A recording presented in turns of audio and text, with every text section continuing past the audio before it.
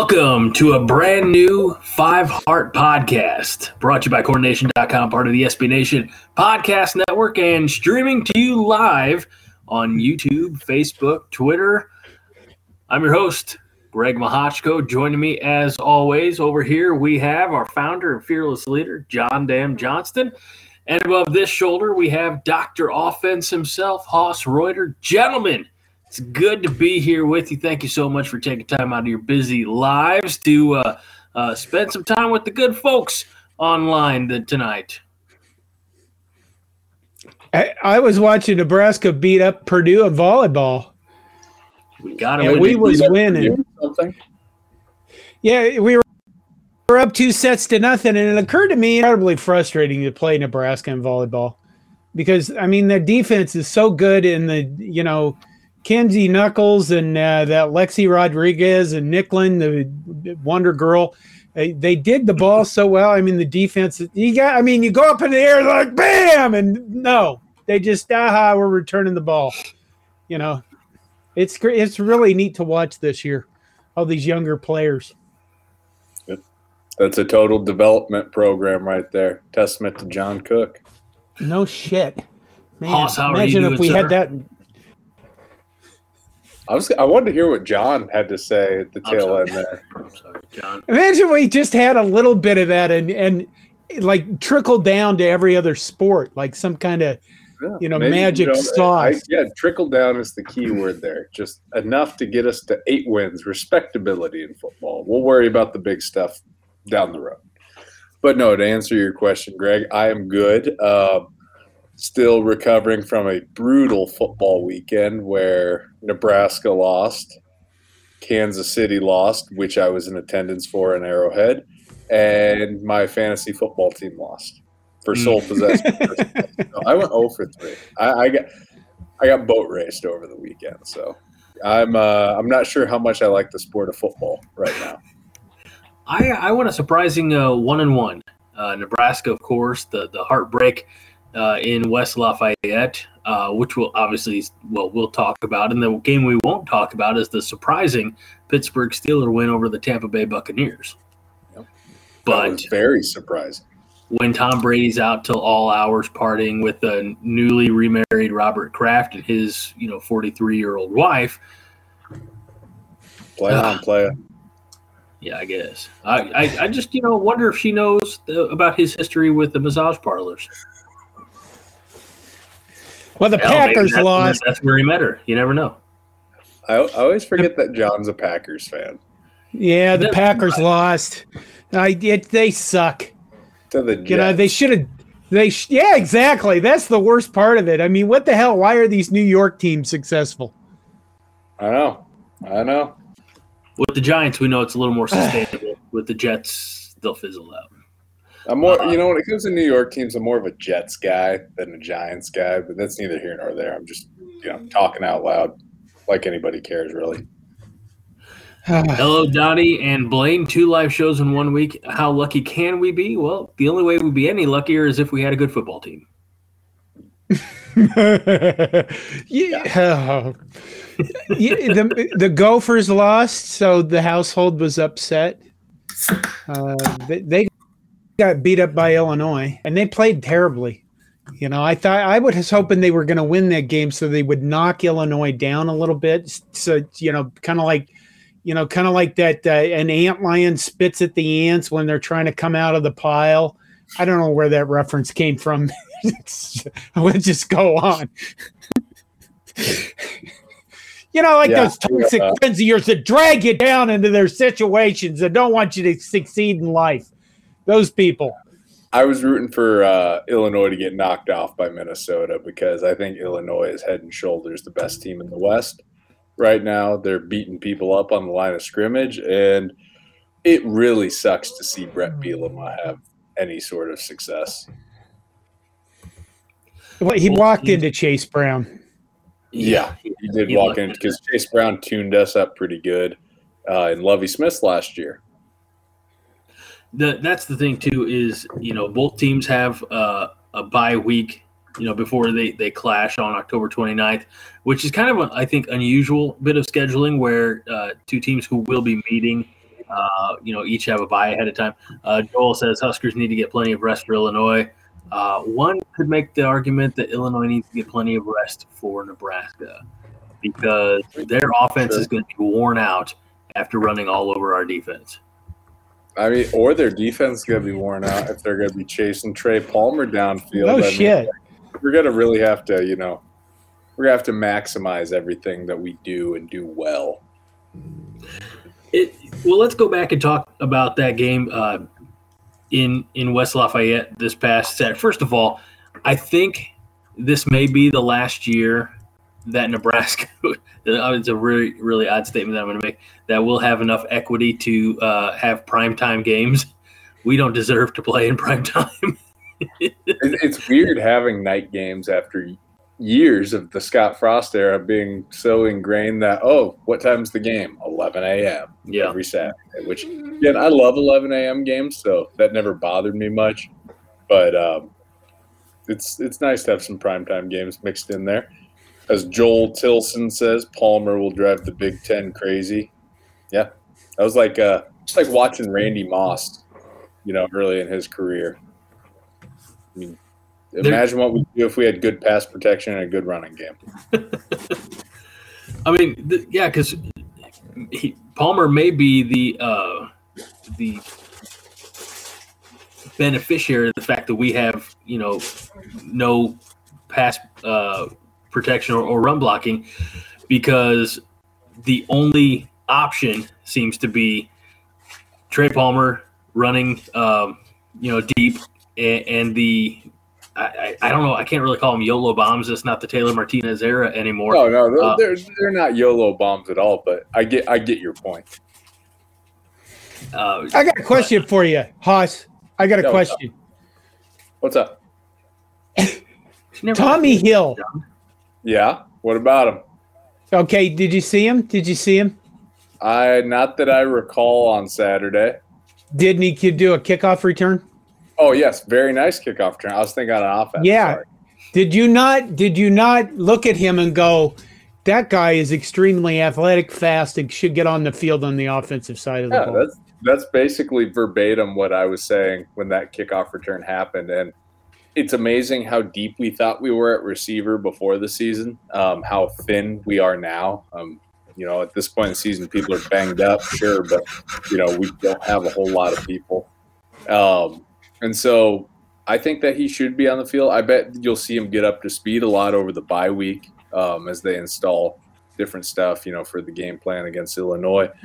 And I was going to say when we were talking about Trey Palmer and the big play, 1 play, 2 play scoring drives, as Greg mentioned, that just goes to show how everything is everything in football. Second law of thermodynamics, everything is interconnected because – and I don't know if we want to jump into the deep end right now, Greg, or if you want to transition to this a little bit later in the show.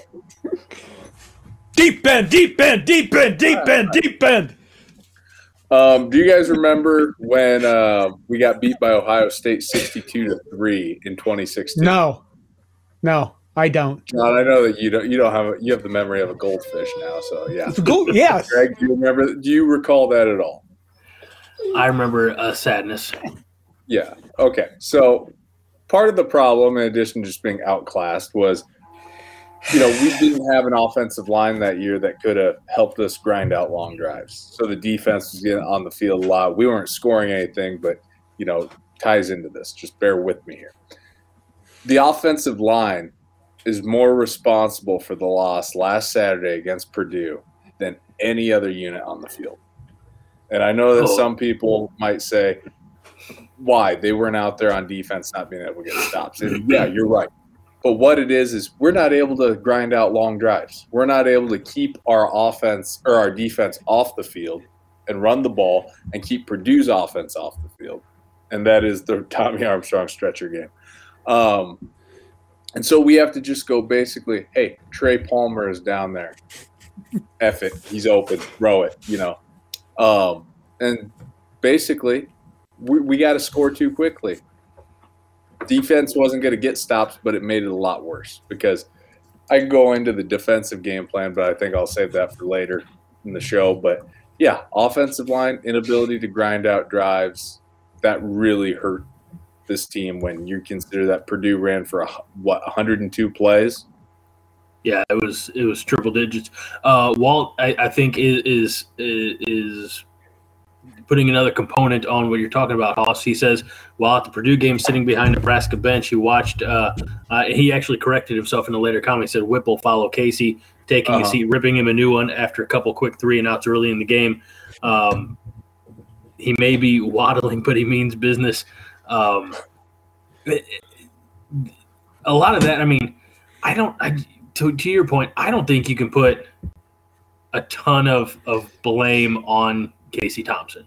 No, I think Casey Thompson's doing that he possibly can. Exactly, and he's trying to get the ball out quickly, and just so happens that Trey Palmer's faster than everybody else, and he's a great route runner. He's able to make a couple of moves on his routes and get the defender thrown off, and that opens him up. I'm waiting for the time when the defense, defensive coordinators may try to put a spy on him or somebody over the top. That should free up somebody else. They haven't done that yet. I'm sorry, you kind of broke up there a little bit in the last 10 seconds of what you were saying. Safety over the top? Well, I just wonder when a defensive coordinator might run some type of scheme that will put two guys on Trey Palmer, which would open up, theoretically another receiver for an opportunity. I haven't seen that yet, but it's got to be coming, right? Well, Purdue did start to do that later in the game. There was a very nice on one of the touchdown throws. The ball, the throw by Thompson just split the two defenders with Trey in between them. But it took them till probably about the start of the fourth quarter to finally get to that point. I think you're going to see a really creative game plan from Illinois' defensive coordinator Ryan Walters against, try to shut down Palmer. He's one of the better defensive tacticians in college football. And to your point, though, opening up another guy, another receiver in the pass pattern, I don't know if we even have the time for Casey to try to progress through his reads. Honestly, as simplistic and reductive as this sounds, sometimes I think the deep ball to Trey Palmer is just literally like that meme, fuck it, he's down there somewhere. I got to get rid of the ball, This is This is the worst offensive line I've ever seen at Nebraska. And I'm only 32 years old, so by proxy, that probably makes it the worst offensive line at Nebraska in John's lifetime, too, because Lord knows there were a lot better offensive lines, from, I was born in 90. John, I don't know how old are you. When were you born? 1812? Well, put it this way. If we'd have seen this kind of offensive line, shit have burned down. We'd have burned down everything. Just burned it down or burned it up. Depending upon your attitude. What? The British burned down the White House, the War of 1812. Yeah, they did. Yeah. We would have burned down something. Yeah. All right, so to the main point, though, I just had to give John some crap about being alive through every major historical event. This offense is pretty hampered. In other words, can we just run some short crossing routes with Marcus Washington? And I'm surprised we haven't seen that. I'm surprised we haven't seen more mesh plays or shallow, because what do they call it?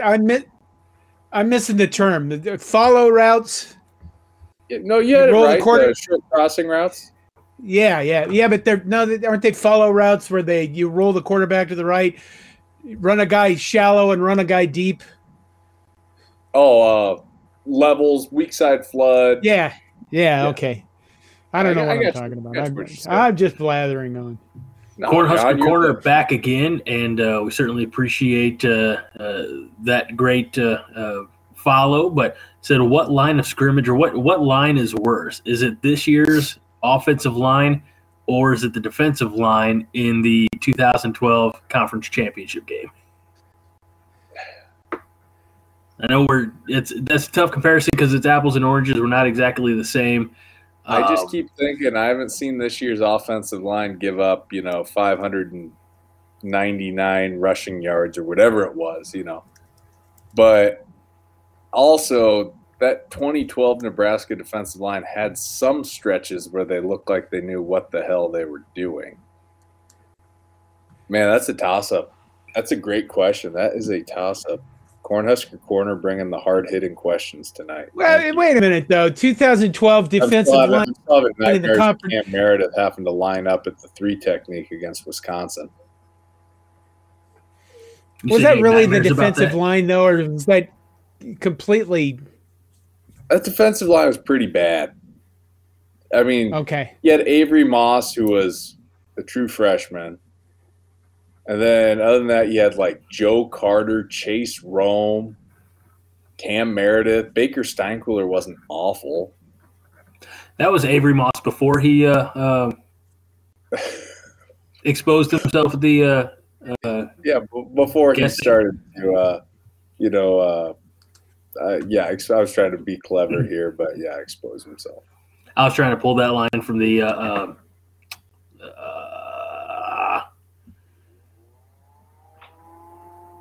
not Friday Night Lights. The what's the West Canaan, James Vanderbeek, John Voight. Varsity Blues. Varsity Blues. I knew Blues, where he's like put their wieners up against the glass at the Kiwanis Club or something.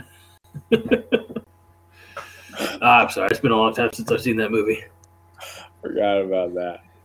That's a great movie. All right. Adam Michael Fellows says, should have never fired Frank Solich because that's what started Nebraska going through the coaching carousel for 20-plus years. Then Bo maybe should have not got fired also. Can I John, take that? Take it. Yes, please.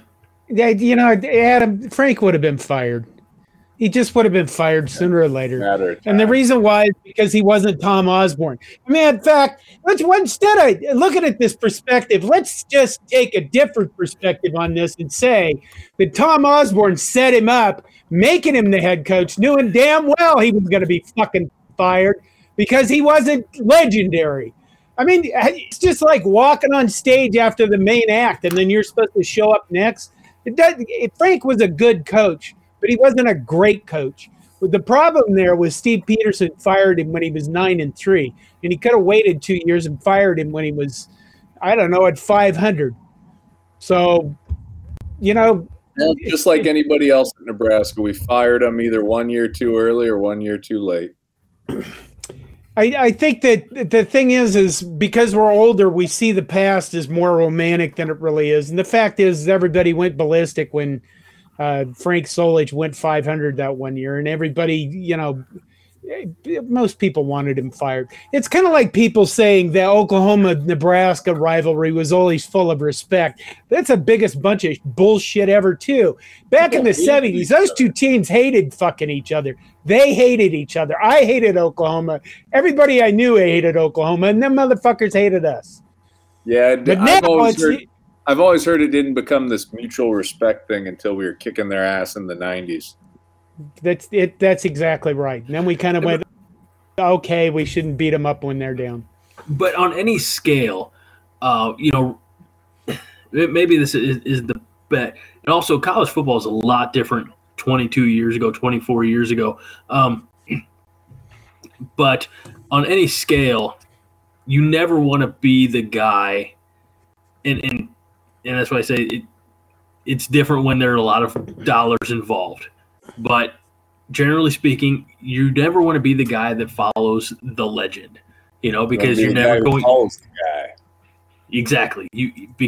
And that's why, we thought that.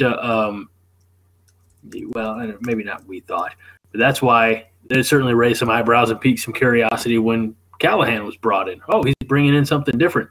But you can throw a lot of money at it, but that's a lot of pressure. That's a powder keg, right? Because you're not, in this case, Tom Osborne. You're not the guy. You're not the Jimmy Johnsons. You're not the Bobby Bowdens. You're not the guy who is the established entity and you're never going to be looked at as equal in the fans' eyes. Exactly.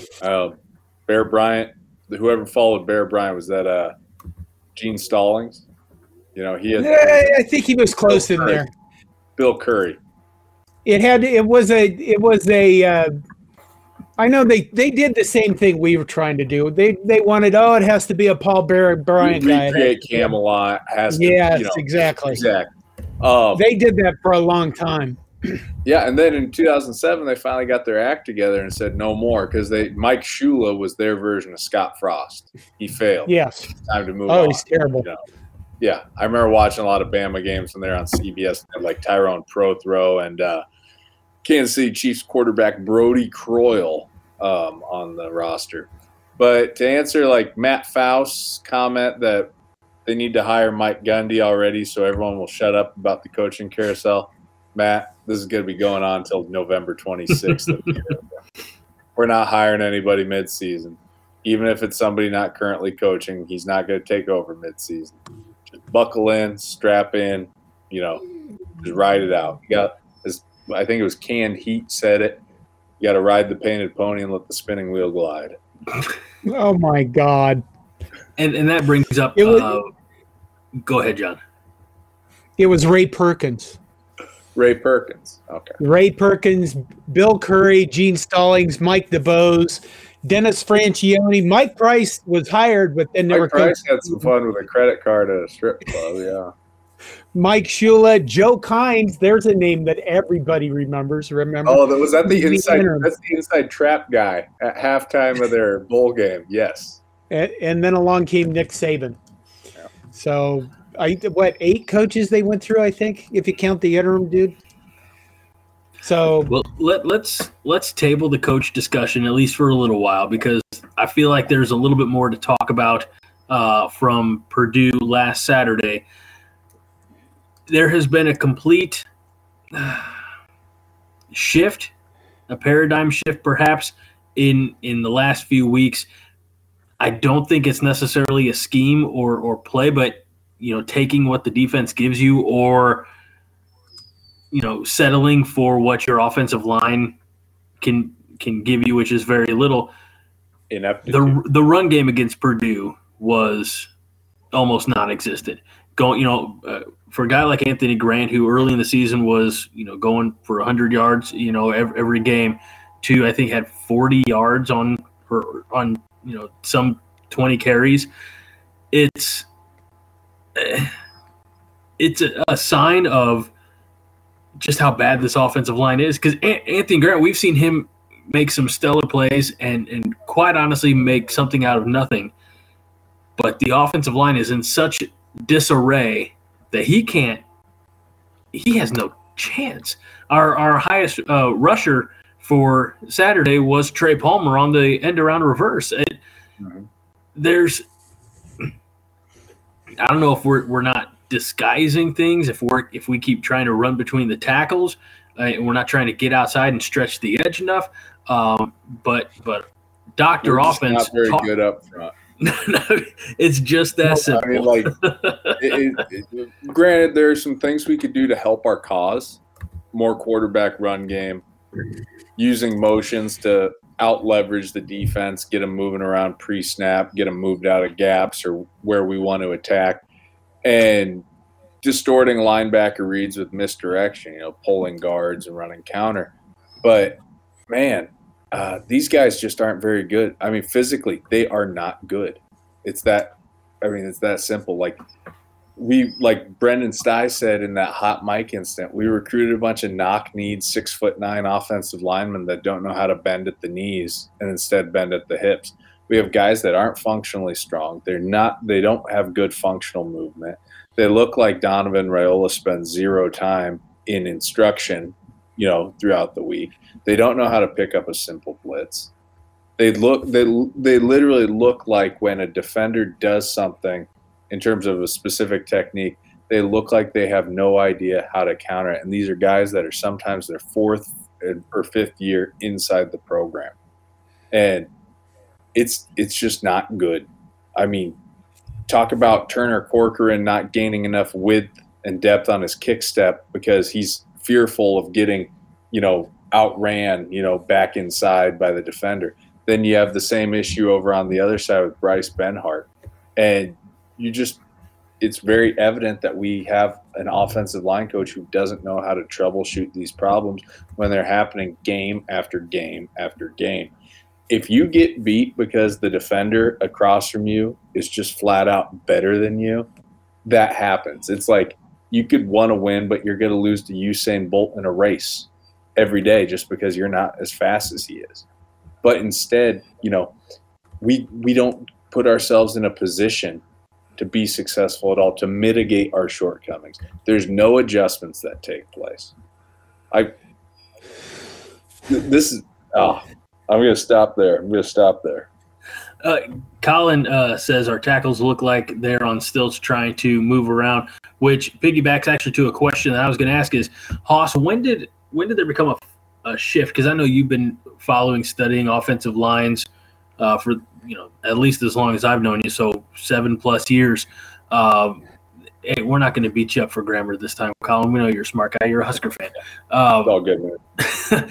But when did there become like a shift in the makeup of an offensive lineman? Because at the end, it should be all about center of gravity, balance, and being able to push around somebody opposite you.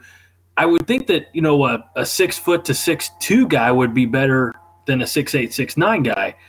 When did that happen? When offensive line recruits just started being bigger bodies?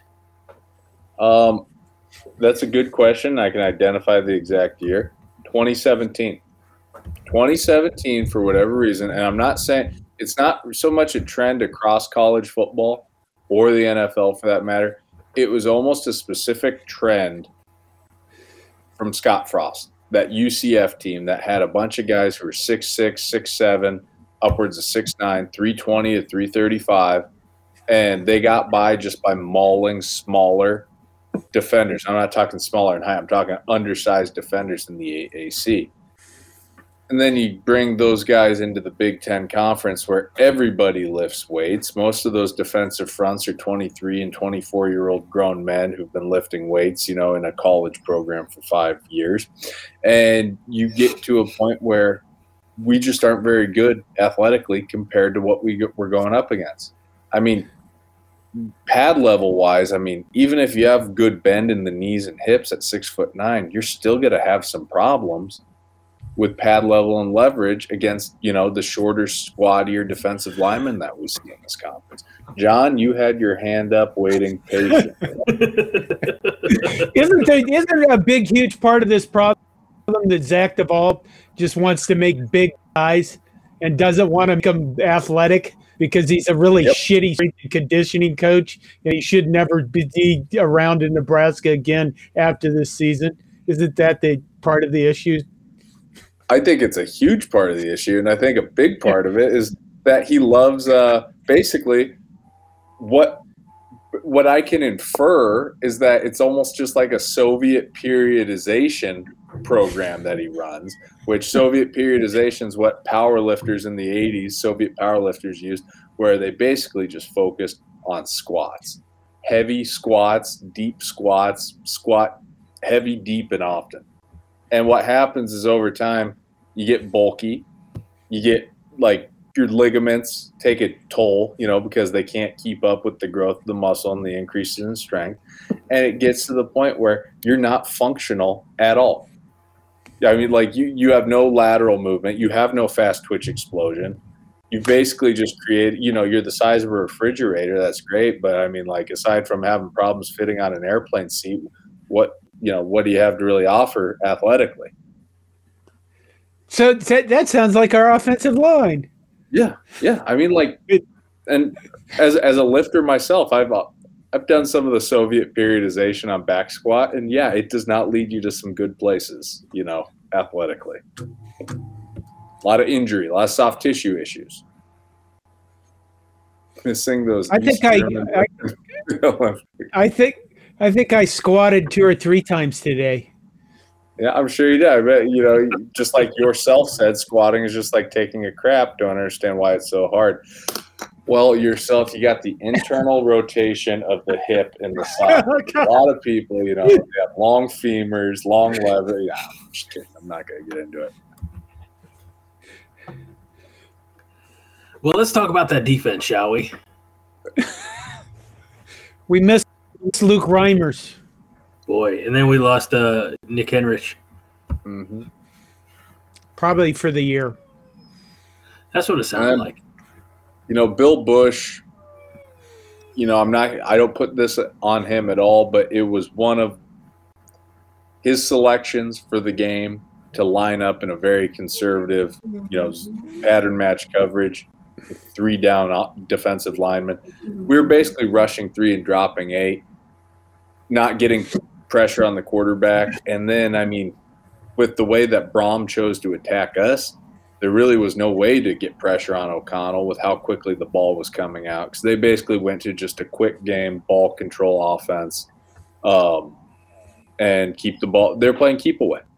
Some teams do it with the run. They did it with the pass. Get first downs, keep the clock moving.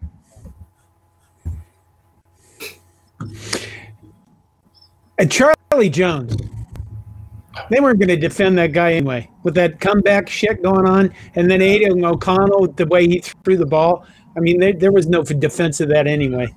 Well, like we were talking earlier, before the season kicked off, John, you and I had the discussion about Eric Chenander's defensive philosophy. Don't get beat deep, Get beat by death of 1,000 cuts, but don't get beat deep. Well, you saw that in action on Saturday, just not with Eric Chenander, calling the defense, but with Bill Busch. Again, it's not Busch's fault. He's basically just using what he has at his disposal. But this is what happens when you want to get so conservative. You're terrified of the deep ball, and teams are just throwing it underneath. Charlie Jones, I'm pretty sure that game could still be going on. We probably still wouldn't have covered him, And the infuriating thing, we had problems defending their running game. Maccabee's a true freshman walk-on. He goes for what, $190? I remember last time they showed his yardage on air is $171, but they're running a little bash play. I think I tweeted that out at one point. They're running a bash counter play, and we're biting on the quarterback like O'Connell's an actual threat to run the football. And it's just one of those things where it's like to tackle that guy. Yeah, and Maccabee, he's probably going to be like Xander Horvath or all those other backs that Purdue's always had sneaky good running backs in like the past 6 or 7 years. You could even go further back with Raheem Mostert, when he was there. But it's just like we're having problems defending a run play, a misdirection run, thinking that Aidan O'Connell is a threat to run the football. We should have just stayed wide, taken Maccabee on the sweep, and made O'Connell run it, because I don't think he's outrunning anybody. Pick your poison. Lesser of two evils there. Hell, if we're going to get beat by the run, I'd rather get beat by O'Connell running it than someone like Maccabee, But, man, we're thin in the back 7 on defense, just like we're thin at receiver. Going into the year, you feel like you're deep. You feel like you have good depth. Now, feels like we don't have it. Corner. You want to read it, Hoss? You want me to? No, you go ahead, Skip. All right, I'll read it. You react. The difference between Busch and Chins would get more and more out-schemed and lost as the game went on. Busch learns and improves as the game goes on. I don't disagree with the beginning of that. However, there wasn't a whole lot of improvement this past Saturday. No, it was you ever gone tubing, like on a lake, I don't know if you have lakes down there in southern Illinois or not, Greg, Excuse me, sir. Yes, we do have lakes. It's not quite the land of 10,000 lakes like Minnesota. So, have you been tubing? No. I'm no. I don't look good in a bathing suit. John, have you ever been tubing? Yes. Okay, thank you. I'm glad. It seems very on brand. I've had friends try to kill me on a tube. That's the purpose, That's isn't not it? shocking at all. When you go tubing, you hold on for dear life. That's basically what this defense did. That's what Bill Bush did, as the game went on. Held on for dear life. Did enough to stand in there and at least, be within spitting distance at the end of the game, 43-37. I'll give you that. But I love what Cornhusker Corner said, where Chins would get more and more out-schemed as the game went on. That game on Saturday, getting down 10-0, and then rallying to get it back tied, and then getting down 27-10, and then rallying again. So that's rallying from 2 double-digit deficits in the same game. Under Frost and Shenander, that is a game that we probably lose something like 41-21, 41-24, maybe even 41-31 with a late garbage time touchdown to make it look closer than it really was. A true Lynn loss that feels like a win that Scott Frost was famous for last year. No, you're being too generous. I think if the prior regime was still in place, we would have lost that game 70-7.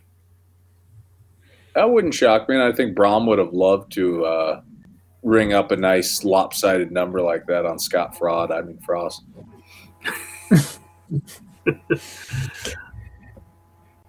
We have an actual legit place kicker. We didn't miss any field goals. That felt nice. Any field goals? We're hitting our extra points. I mean, we're getting it. We're getting touchbacks more often than not on kickoffs. We blocked a punt, for crying out loud. Would have been nice if that ball would have traveled backwards. Yeah. I want to bring something up, and I thought of this on Sunday. I was talking about this on Sunday when I was driving down to Kansas City with a few buddies of mine.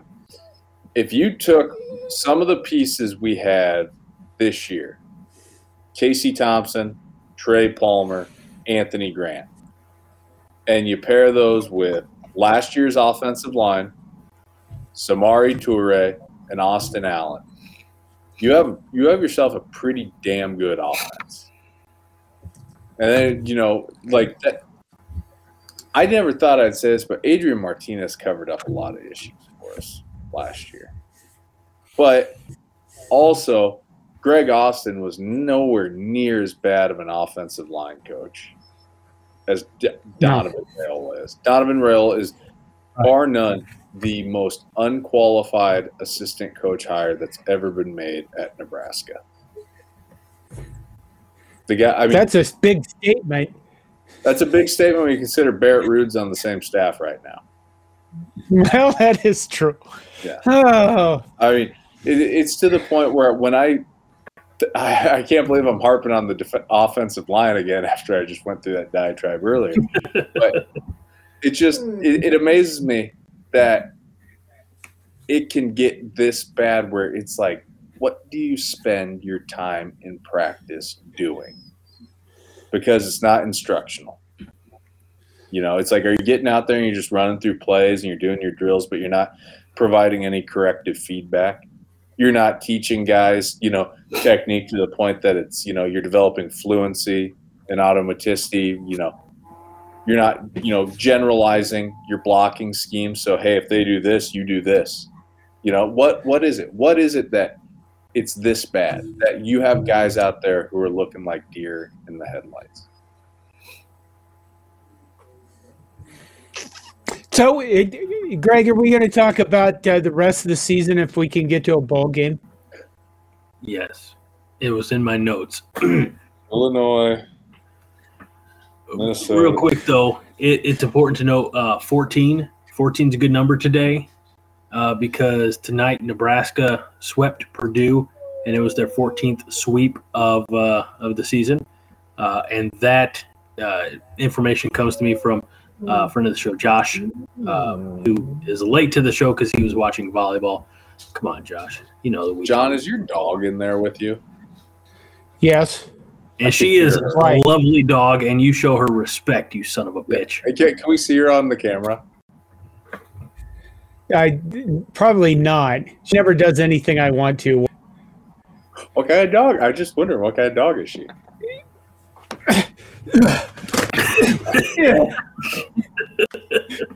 Look what she caused, Austin. I have no idea what's going on. Oh, there. Oh, yellow lab. Great dogs. Well, she's half German Shepherd, I was just saying, that's a long snout. and she's upset that she's locked in the room, and she swears to God things are going on outside, and you see this look on her face that she's been whining and doing shit all night. Go out. Let her Missing out. out on all the fun. She's a great dog. Okay. She became my friend. So we've got the bye week, and then it's who'd have thought that in the last, after the second bye week, that the easiest game on the schedule may be Wisconsin. I don't know. I did not see that one coming. But it's Illinois, I believe Minnesota, Michigan, Wisconsin, Iowa, correct in that order? Illinois, Minnesota, Michigan, Wisconsin, Iowa. Yes, sir. I see 3 wins. I do. I see 3 possible wins in that group. Okay, who?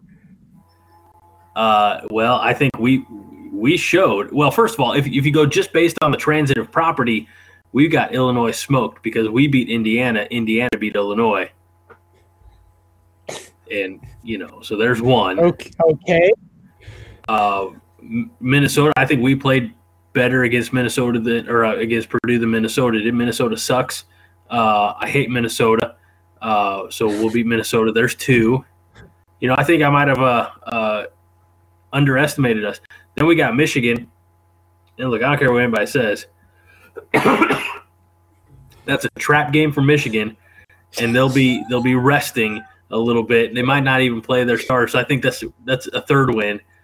And then Wisconsin, we're going to beat the shit out of Wisconsin because we owe it to them. So there's number 4. And then Iowa, we're going to beat. I was wrong. 5 wins. We got 5 wins coming up the rest of our schedule.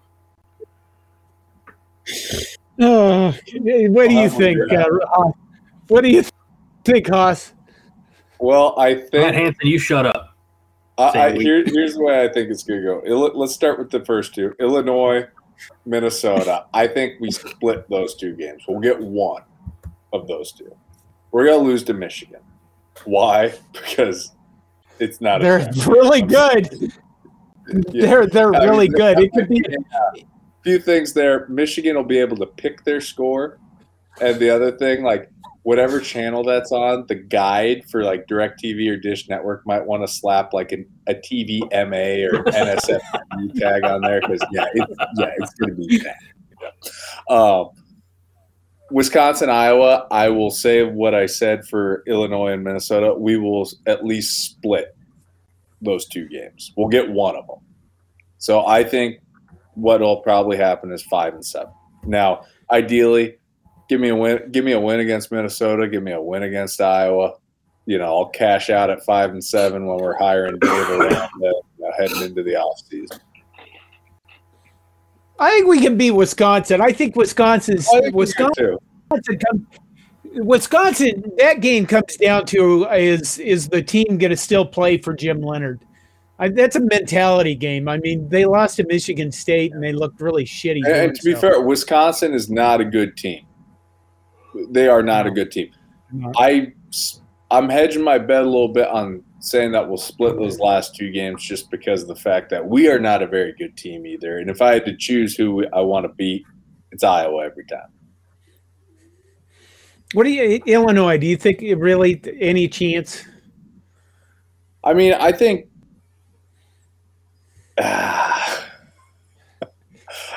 you know what? Do you want to know what I think? You know what I think?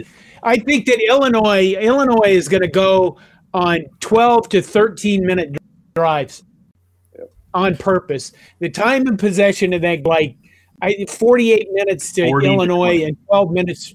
And I think the key there is, can they cover Trey Palmer? Can we get the ball to him? And I want to say yes. That 2012 Big Ten championship game when Wisconsin lined up in those formations, like the barge formation with 7 offensive linemen, their quarterback, their running back, Illinois, they hired a new offensive coordinator this year, Barry Lunny Jr., but they still at their core have that same Brett Bielema mentality when it comes to running the football and controlling the line of scrimmage on both sides of the ball. Their offensive line is going to be able to basically just double team our down defensive linemen, and they won't even have to worry about climbing up to the linebackers or coming off for the linebackers because they'll dent our line of scrimmage 3 to 5 yards back. I mean, like, as much as I want to beat Illinois and beat Bielema, I just don't see it happening based on how our defenses look. Now, hold on. We're not doing predictions this week. No, but you can't sit there and tell me the next week you're not going to have a sip of Kool-Aid and be like, I always do, Greg. 24-20. I'm the same guy that predicted we'd beat Michigan in 2018 when we lost 49-10. Yeah, we always do. Yeah. Maybe this is a game in which you take a different approach to this and you just let Illinois get the ball and score immediately. Yeah, and then we score immediately. Yeah. Is that like exactly the football version? Is that like the football version of mutually assured destruction and nuclear warfare? They launch one, we launch one, just going back and forth. They have Chase Brown, and we have shit tons of offensive players. They'll get worn out before we do. Running. Cornhusker Corner says he's right on board with what y'all are saying. Our defense is going to play 150 plays versus Illinois, and our offense is going to score 31 points with 20 total minutes time of possession to keep it close. LOL, it's realistic with this team. You're not wrong. He's not wrong. I mean, that's damn near what happened against Purdue.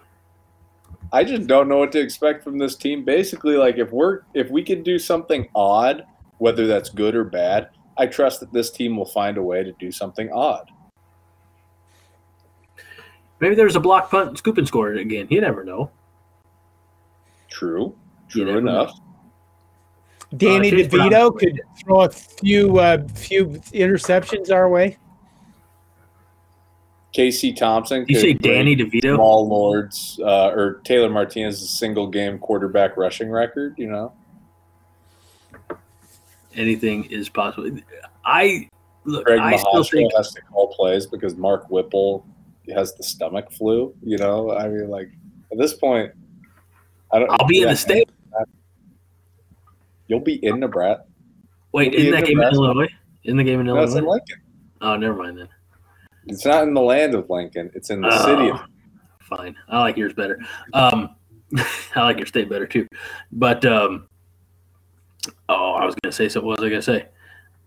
I think, look, under your scenario of splitting Illinois, Minnesota, splitting Wisconsin, Iowa, Michigan being what it's expected to be, there is a world in which a 5-7 Nebraska team in this year with everything that's been going on still could go bowling. Oh, hell yeah. And you know what? I would be celebrating my ass off if that happened. Don't care we're in a bowl game. I'm watching Husker football the week, leading up to Christmas, week after Christmas. Don't care how we got there. By God, we're here. I think Blaine has an interesting question. Any thoughts in general on players transitioning to coaching? And the reason I picked this out now is obviously we've got Barrett Ruud in Nebraska, but I work, and you guys know where I work and what I do. We don't need to get into that, but I work with a very proud Notre Dame fan who hates Tommy Rees. And he's like, Tommy Rees was our quarterback, blah blah blah, but he's a shit coach. And he was only quarterback like 10 years ago. I feel like in this players transitioning to coaching that there's a very small sample size for them to actually hone their craft. In addressing that, I have to address one comment first. It's false flags comment because it ties in. Offensive linemen are the best coaches. I agree with that. It's because as an offensive lineman, you have such a global view of the game, a global understanding of the game, everything tying back into everything else for the success. Second of all, players transitioning to coaching. A lot of thoughts on it because Dan Marino retires from playing quarterback in '99, tries to be a quarterback's coach. He lasts 1 year, retires, says he can conceptualize what it takes to play quarterback in his own brain. He doesn't know how to teach that to somebody else. I think there can be a case where former players, especially great players, are so good that they've never had to break it down into each component step of the task, of the skill. So they don't know how to explain it to anybody. They don't know how to coach what comes naturally to them. I kind of think like that could be a case for Barrett Ruud. For Scott Frost, I kind of think it's more just a case of, it's more neuropsychological in terms of just being, his own biggest fan and not wanting to adapt to what anyone tells him to do.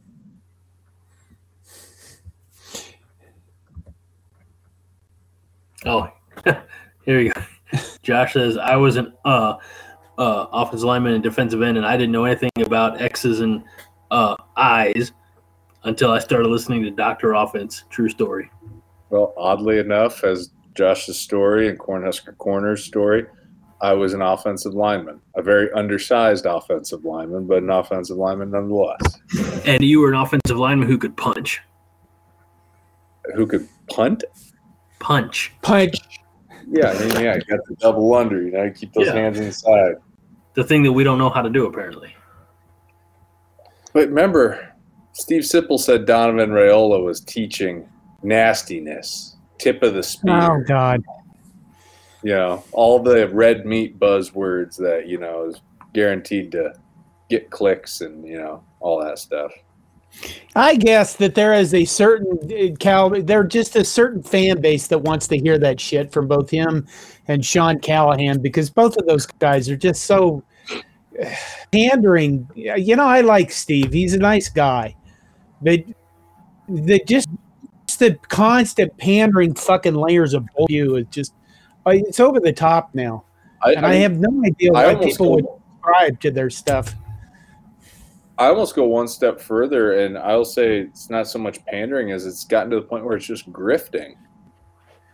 Grifting off the Nebraska fan base's desire to hear, buzzwords like identity and culture, False Flag said it's really odd that great athletes overall do not make good coaches.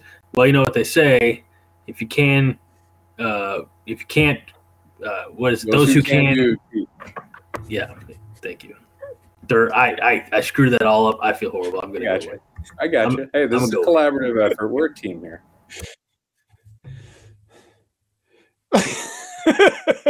Are we going to talk about coaches at all, Haas? I mean, what's there to talk about at this on October 19th when, you still got 5 weeks left of this search and, everybody's basically backing their own horse like it's a political campaign, like it's a presidential election. You got the Dave Aranda crew and you got still got some Urban Meyer holdouts. People are asking. That's why. Okay, well, here's the thing. I think if we hit 6 or 7 wins, there's a legitimate shot that Mickey Joseph stays as the permanent replacement. What about 5? Depends on how it looks. I mean, do you think that I love Mickey Joseph. I think what he's done with this team has been amazing. Do you think that he's captured the fan base hearts of the fan base? He has. I like Mickey too, but I don't quite understand a rebound relationship thing. What? Do you think that this is a rebound? Do you think this is a rebound relationship thing with Mickey Joseph? Yes, I do. And you know what? He checks all the boxes, for Nebraska fans. He's a former Husker quarterback, It's guys who've been here before. I like Mickey Joseph too, but it's short of getting to 7 wins or bowl eligibility. I just don't think it's the right call. I think he is a good coach. I just think that we could do a lot better for ourselves in going out and getting a proven winner. Not a guy. Yeah, I'm not talking about guys who won a national championship. I'm just talking about a guy who's proven that he can put together a program. And if players love Mickey Joseph and we're going to hold ourselves hostage because the players love him, that's great. players also loved Bo Pelini. Guys who played for Callahan loved playing for Callahan. Guys who played for Frank loved playing for Frank. You know, we got to do what's best for us.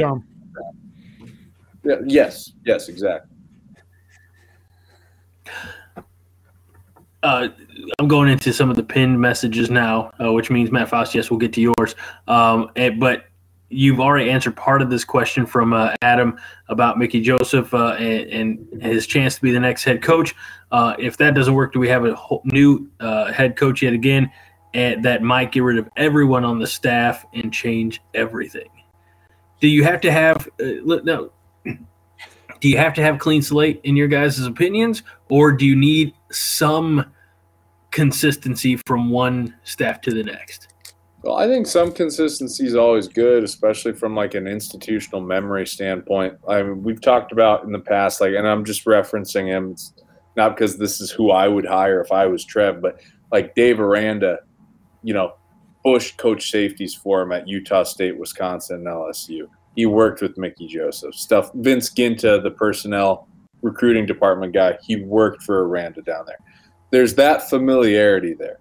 So that's a big piece, but it's almost unheard of for somebody to come in and retain 3 coaches off the previous staff. You know, 1, yeah, it's pretty common. 2, not as common, does happen, but 3 is a pretty big stretch. I think at this point, I'm like, if it's Aranda and that's the case, what I just described, that actually happens, great. I think that'd be the best case scenario. But what I think would be best would be somebody comes in, they retain Bush, or Mickey, one or both, those 2. And then other than that, at key spots, tear it down to the studs and bring in new, fresh perspectives. Because aside from those 2, I don't think there's anybody on this staff that is worth keeping. No. To that point, living in Omaha, David said, when are we firing our offensive line coach, or do we have one? Let's be honest. There are no more. Should have happened this week. Yeah, but there are no more firings that are going to happen in the season. It's just not going to happen. At this point, it's not happening. Our deepest sympathies to the young men in his charge, because they're being given a disservice for their time here. It's a shame they can't redshirt due to bad coaching. I want to talk something right now about what Colin said. 90% of Nebraska fans are desperate for another player because it's a feel-good story, and all logic and reason goes out the window. That's the thing where, like, you have Nebraska football as it's a sport. It is the game of football. There's reason, there's logic, there's rules, to the game. There's proven elements of what makes a successful team and program. And then there's also an emotional component to it. And for us, that's the nostalgia of, when we used to be good. So we just want to, if it's even something as tenuous as it's a former player turned head coach, we want to just bask in that warm afterglow of past glory. We want that. And it's like, we have to move on. You think Oklahoma wants a former player as their head coach? You think Alabama went through the same thing that we're describing right now? And what happened? They decided, hey, let's go get ourselves a proven winner, or somebody who can put all the pieces together, and they've never looked back. I bet occasionally they think back to when, 30, 40 years ago, hey, remember this? That was fun, and then that's it. Why? Because they're too focused on being where they're ranked in the next week's college football playoff poll.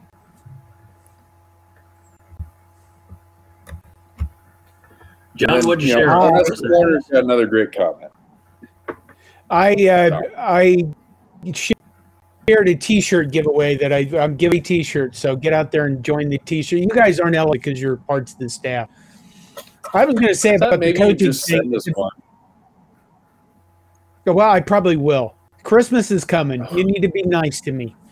I thought at the beginning of this season I was going to say Matt Campbell was my favorite guy.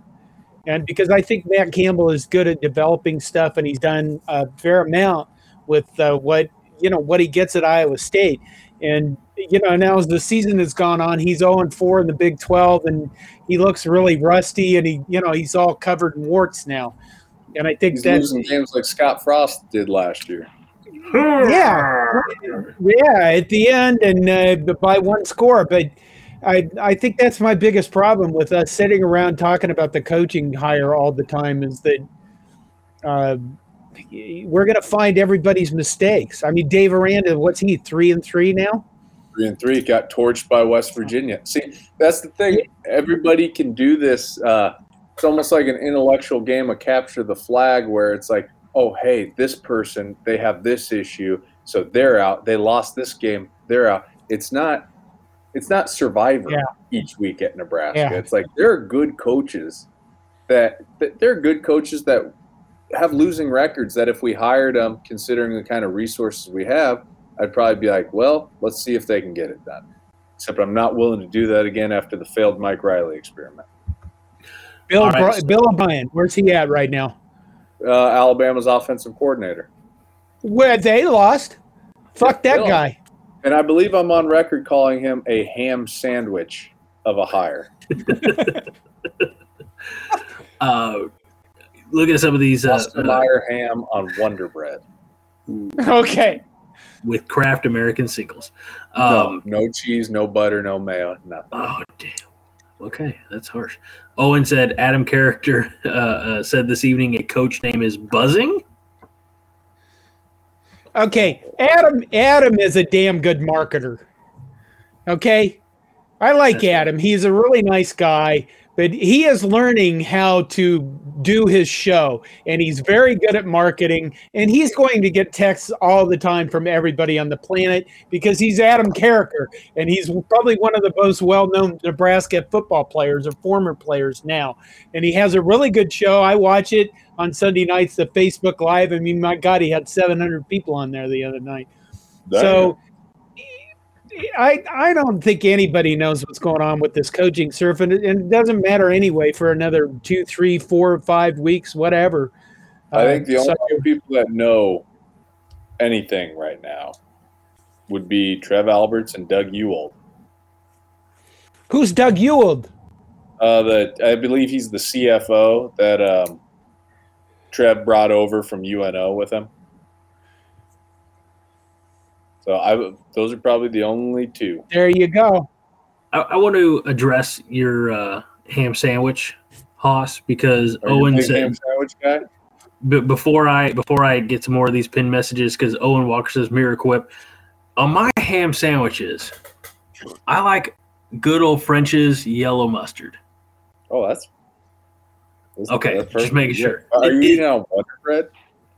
I've been using a lot of Sara Lee honey wheat bread in our house. Okay, that's good. Like you can use sourdough. I'm just saying, like the Bill O'Brien is the basis of. When I say it's a ham sandwich of a hire, I'm talking it's one thin slice of Oscar Mayer ham on 2 pieces of Wonder Bread. There's nothing like this. Is literally like I need food because I'm about to die. Like this is pure desperation, you know.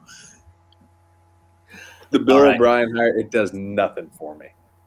All right, here's another name. This I only pulled out or pinned the one comment, but it stemmed from our great people here in the show who are watching and commenting and participating, who we missed last week. But they talked quite a bit about some prime time. Now, I said Nebraska doesn't deserve any more prime time, but False Flag was responding to Joel at one point. He says there's no way Deion would leave Nebraska if he came here. He doesn't want to coach pro, and Nebraska fans love their team. He wouldn't leave. He'd bring the best players to a vote of confidence for Neon Deion. Hasn't won at the Power 5 level. A larger sample size because you know I'm all about that empirical evidence.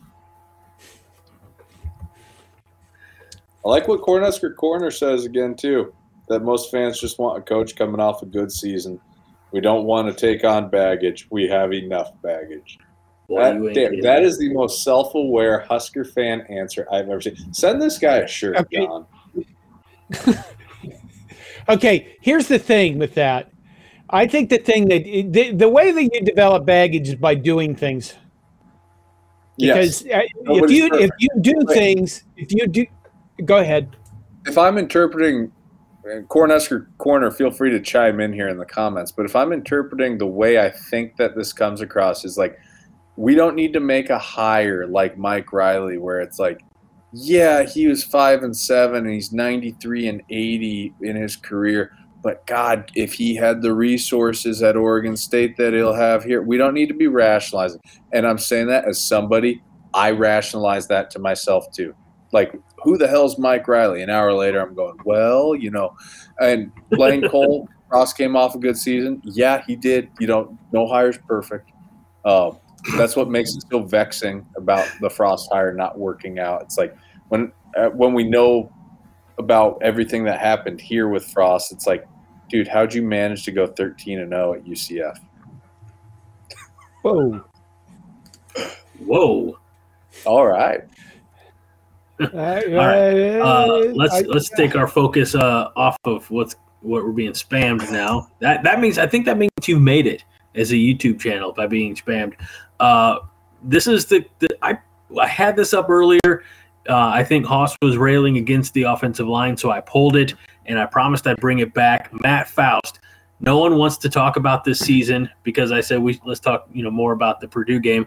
He says we're traumatized after constantly having to watch this dog shit offensive line. That's why everyone wants to talk about potential coaches. I did not raise awareness to this when I posted because I didn't want to interrupt, didn't want to be rude. Matt, this is your moment, Matt. I hope you're enjoying it. Everything you said, Matt, is true. Matt, take a bow. Take a bow. I guess, you know what? I'm okay watching this team. I mean, it's frustrating watching us lose, but here's the thing. I raised 3 kids too. Now they're adults. The oldest one will be 30 December. When they were young, you had to go through all these massive shit tons of really bad concerts, music concerts, because all 3 of my kids were in music, and they were terrible, and they were horrible to sit through. But by the time they became juniors and seniors in high school, they became something. They became musicians, and they were actually all 3 of them very good and all wonderful to listen to. And when I watch this team this year, that's what I'm watching. I don't really have any hope that we're going to win games or we're going to look good. But I'm just looking for, can they get anything? Listen, if you're feeling this way about this team, if they can get anything out of this team, I mean anything. Because right now, if you looked at the last Purdue game, right, Nebraska is not a good football team. We're not. And we still stayed within 1 score. We still had a chance to beat Purdue at the end, and they lead our division. So I think that's worth watching. The other thing that it does is it shows a potential next head coach that, yes, you have a core of people you can work with to move forward with an attitude that can be a winning attitude.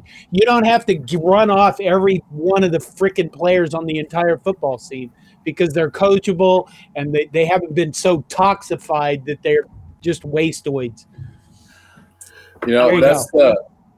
That's the thing, what you mentioned about watch for who's there from a development standpoint. Who's going to develop into a good player? Who wants to keep playing, And the biggest thing, that we're not going to win. Never say never, but there's not a good chance of us winning. But some things are just a matter of duty, If you're a Husker fan, like Teddy Roosevelt once gave a speech with a bullet lodged in his chest. Some things are just a matter of duty. Hell, I sat through every minute of 70-10 from Texas Tech back in 2004. Greg, the infamous Minnesota game from 2017, how often have we referenced that? Some things you just sit there, you take your medicine. That Minnesota game comes up more and more frequently. Very low point. Yeah. It's kind of to piggyback on what you said, John. I've seen a lot of concern from Husker fans or whatever about the amount of attrition that will follow whoever this head coach is that will be named. It's tough to – good Lord. I don't know. Oh, here we go. Wait. I'll say that. You do that. A lot of sandwich. Okay. A lot of attrition is fine because listen, a lot of attrition is going to be fine.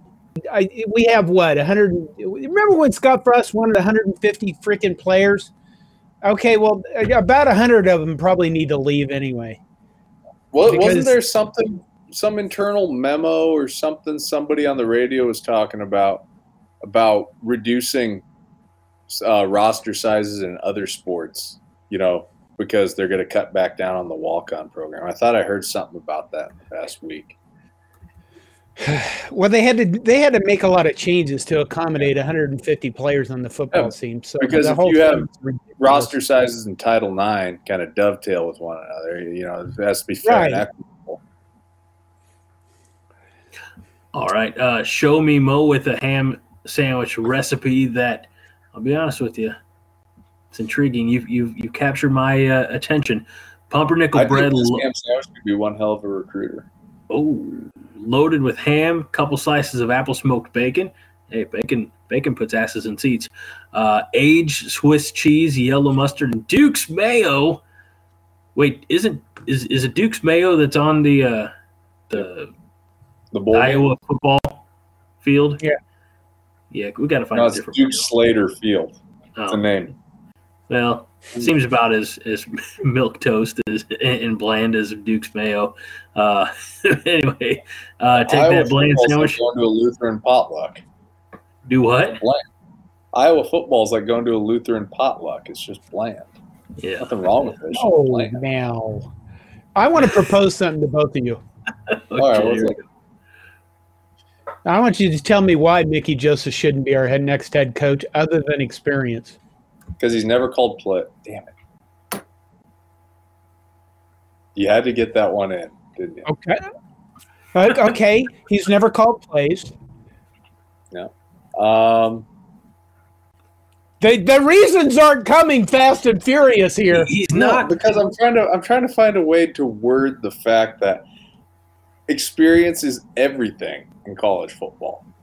Like, Scott Frost failed largely because he had a small sample size of experience, and he didn't surround himself with people that, been there, done that. Like, you see a lot of first-time head coaches go and hire a veteran coordinator, either on the offensive or defensive side of the ball, somebody that can help them navigate different things, different situations, because they've seen That'd be Mark Whipple. Oh, man, if I have to sit through another year of that offense at Nebraska. Okay, a guy like Mark Whipple that's been an offensive coordinator for a while. I mean, whatever it is. But the really thing is neither of you started throwing reasons out. That's the thing. He took away the biggest reason. If you would have said, okay, why shouldn't he be the head coach? You'd be like, oh, he's not experienced enough. I mean, taking away that reason is like saying, if my aunt had balls, she'd be my uncle. and no, that's the thing is, I think the one galvanizing factor that 90% of Husker fans, and I don't dislike Mickey Joseph, and he's a hell of a recruiter, and he's motivated the guys that he inherited in a shit situation, and I do believe he's pulling every ounce out of them that they have to give. I believe that. But I think we as a fan base, we want someone who's a proven winner. We want someone who is a coach who has built a program. And as much respect as I have for Mickey Joseph, he's not done that. Mm-hmm. It all gets back to experience. So I'm going to bring up one thing that's very alarmist, and that's this. Mickey Joseph, to the best of extent of our knowledge, has never passed a background check required to be a head coach of a Power 5 program. That's a really nitpicking thing. Number two, he's never managed people. I don't think it has anything to do with being a football coach. He has to hire people. And he's never been in a position that's done that. And until you've actually been in a position, that again goes back to experience, but it's a different experience than most people probably think about. He has to make staff decisions, and he has never had to make staff decisions. decisions. And I think that's probably where the big peril would be in High, who hasn't been a coordinator and then hasn't been a head coach, at least somewhere where he's had to deal with those issues. Because those are the issues that get you in trouble. I mean, how you handle hirings, how you handle firings, and all of those things before you even get onto the football field. Those two things would be my concern about him as a head coach. All right. I agree with that. Those are all valid. Thank you, John. We, as always, appreciate you inspire us, John. I think that's a good. I think that's a good summation of everything. Blaine Cole had a question that we like so much that we pinned it twice. So here we go. And this was from earlier in the show. So, Blaine, we hope you're still hanging out with us.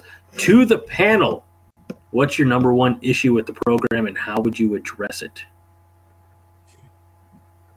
That's a loaded ass question there, Blaine. Go ahead, John. Strength and conditioning. I'd say strength and conditioning. I'd say strength and conditioning because it affects every piece of the program across the board. And I think that relies everything else. For example, none of us have ever mentioned, and this is important, none of us have ever mentioned nutrition. None of us have ever mentioned the sports psychologist that Jack Stark was back when we were kicking ass. Strength and conditioning, I think, is something that that's part of the development process. It's part of take up, and he's a 6'6", 260-pound guy that you want to play tackle, and helping him develop a 300-pound to the 290-pound guy that needs to play tackle. So I think that we could go into all sorts of cultural issues, but I think a lot of those are being built, and you're seeing players respond to that. So I'm going with strength and conditioning. Just because I take it away from Haas. Well, there you go. I'm going to go more cultural. Big picture here. Leadership and strategic vision. I think that when you have a staff that's inexperienced and a head coach that's inexperienced, they don't know what the finished product's supposed to look like that they're developing towards. So they're just kind of they're aiming blindly at what the end point is. And just like anything else, like if you can specifically define what the problem is or what you're working on, a problem well defined is a problem half solved. So I want experience here, leadership that is experienced in making decisions for the entire program.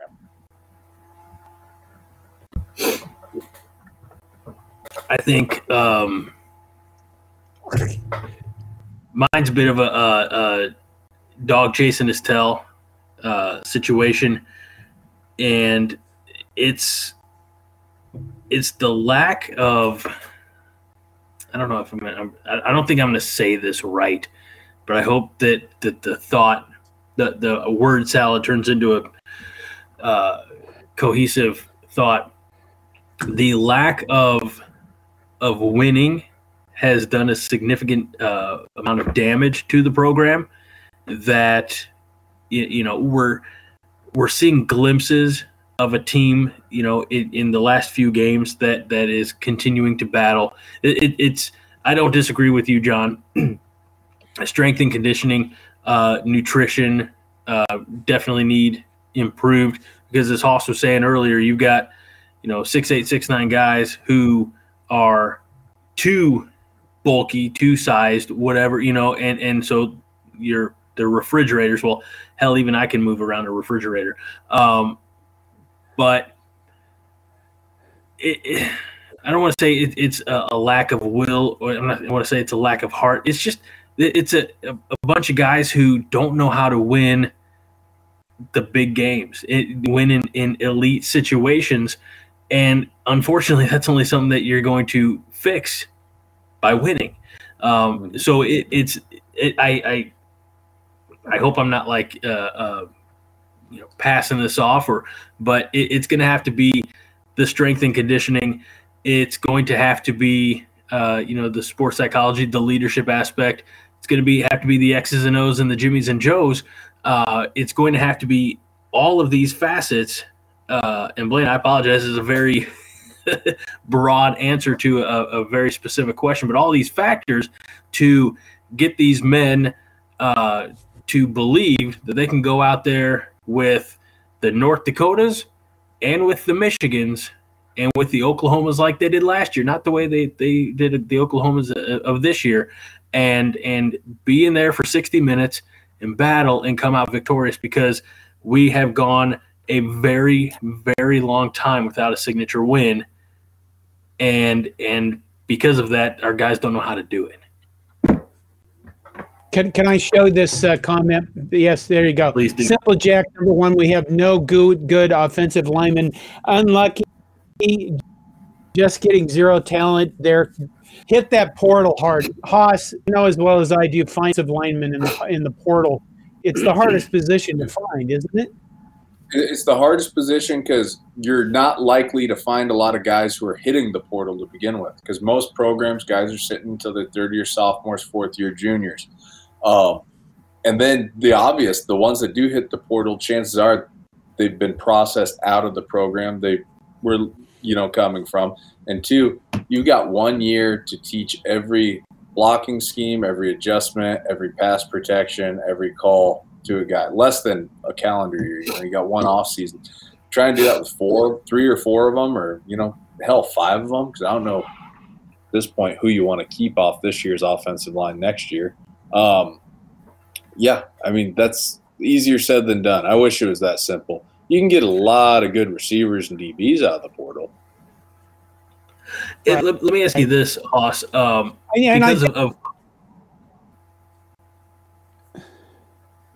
You want to go, John? Oh, go ahead. No. Okay. Because of what you're saying, because of what you were saying about the lack of really solid options in the portal for offensive line, and it does take time to develop that position. Are we still, even if we washed our hands of the 5 guys that we have out there, maybe we keep Trent Hickson, but he's gone. Well, you know what I mean. In a different universe.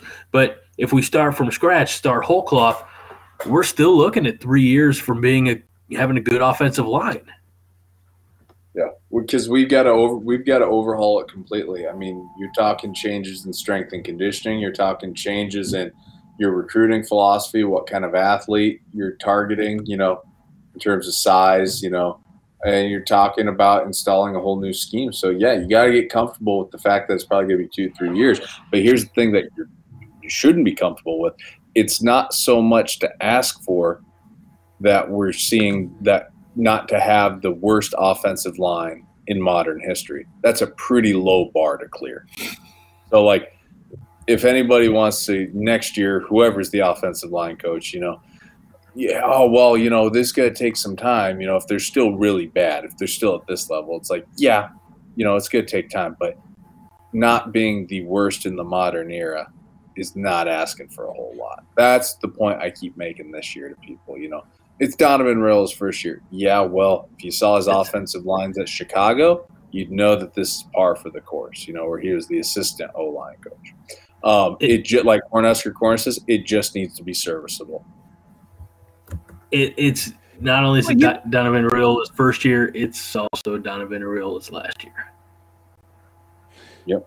You got Justin Evan Jenkins, you got Ethan Piper, you got Henry Latosky, Norden Newelli will be back next year. You can make something. Piper looks like a refrigerator, runaway fridge on a moving dolly. The way he moves, he's gotten in. So yeah, but you can take care of that. Yeah, hopefully. Yeah. We have players. I don't think if you get the right offensive line coach, it could be. I don't know. Yeah, well, that's the other thing about coaching changes that I absolutely love. You never know who right now is buried on your roster that under the right coaching, under good coaching, is going to flourish. So, That's the hope I have. We have a gob of young guys. So, I don't know. And we play in the worst division in all of football. You know, I actually would get a push back a little bit on that. I don't think the Big Ten West is that bad. I'm not calling the SEC West. I'd like that to be reflected. I think the Big Ten West is actually it's a division that cannibalizes itself. And I think that like you realize being in this division, like it's a tough league. It's a rugged, nasty division to put up with. And when people are like, oh, they suck, it's like, is it a geographic bias that you think we suck? I mean, like, there were years that the Pac-12 South was pretty damn bad, and they never got that kind of ire from college football fans. Well, the other good news is that what do you got? You got Wisconsin turning over a coach. Indiana will probably likely be turning over a coach. You know what? I get all sorts of emails from people, and I get a lot of emails from gambling sites. And you know what I got today? I got odds, and they showed Pat Fitzgerald and Kirk Ferentz on odds to be fired. Well, I know Pat Fitzgerald has not gotten along with their new athletic director ever since Jim Phillips left to be the ACC commissioner. So that guy could be our next head coach right there. Remember what we said about baggage earlier? Yeah, he hasn't exactly like if this was 2 years ago, I'd be like, hell yeah, like I'll take Fitz. But now being he's staring down 2 losing seasons in a row, it's gonna be a no for me, dog. He has a lousy defensive coordinator. Yeah, Jim O'Neill. O'Neill or something like that. Well, I wonder if I can. I'm going to need to go soon because my drugs have worn off. Yeah, I'm going to need to go soon because I actually have to really go soon. I have to take a leak of something fierce. I was going to say Nebraska's on a bye this week, so we don't have a prediction for our game, but it should be fun to watch Ohio State bludgeon the shit out of Ohio State, the number 2 team in the land. Iowa has the 130th offense in the land, and that should be a good game for the Buckeyes. It's 2 teams that I absolutely despise, 2 fan bases that I loathe entirely. So, should be fun. That'll do it. I think I was going to make a prediction for that game, but it doesn't seem worth it. So that'll do it for this episode of the 5 Heart Podcast. I want to thank everybody for joining us live here on the video stream because we do it for you. We did it once and then we realized we can never not do it that way. And it's because of you. It's because of all of you. So thank you very much. So for Dr. Offense here, Hoss Reuter, for our founder and fearless leader, John Dam Johnston, I'm Greg Mahochko. This is the 5 Heart Podcast where we remind you each and every week, easy for me to say, that 5 Heart is all the heart you need. John? Go Big Red. Win the damn bye week. In the damn stream.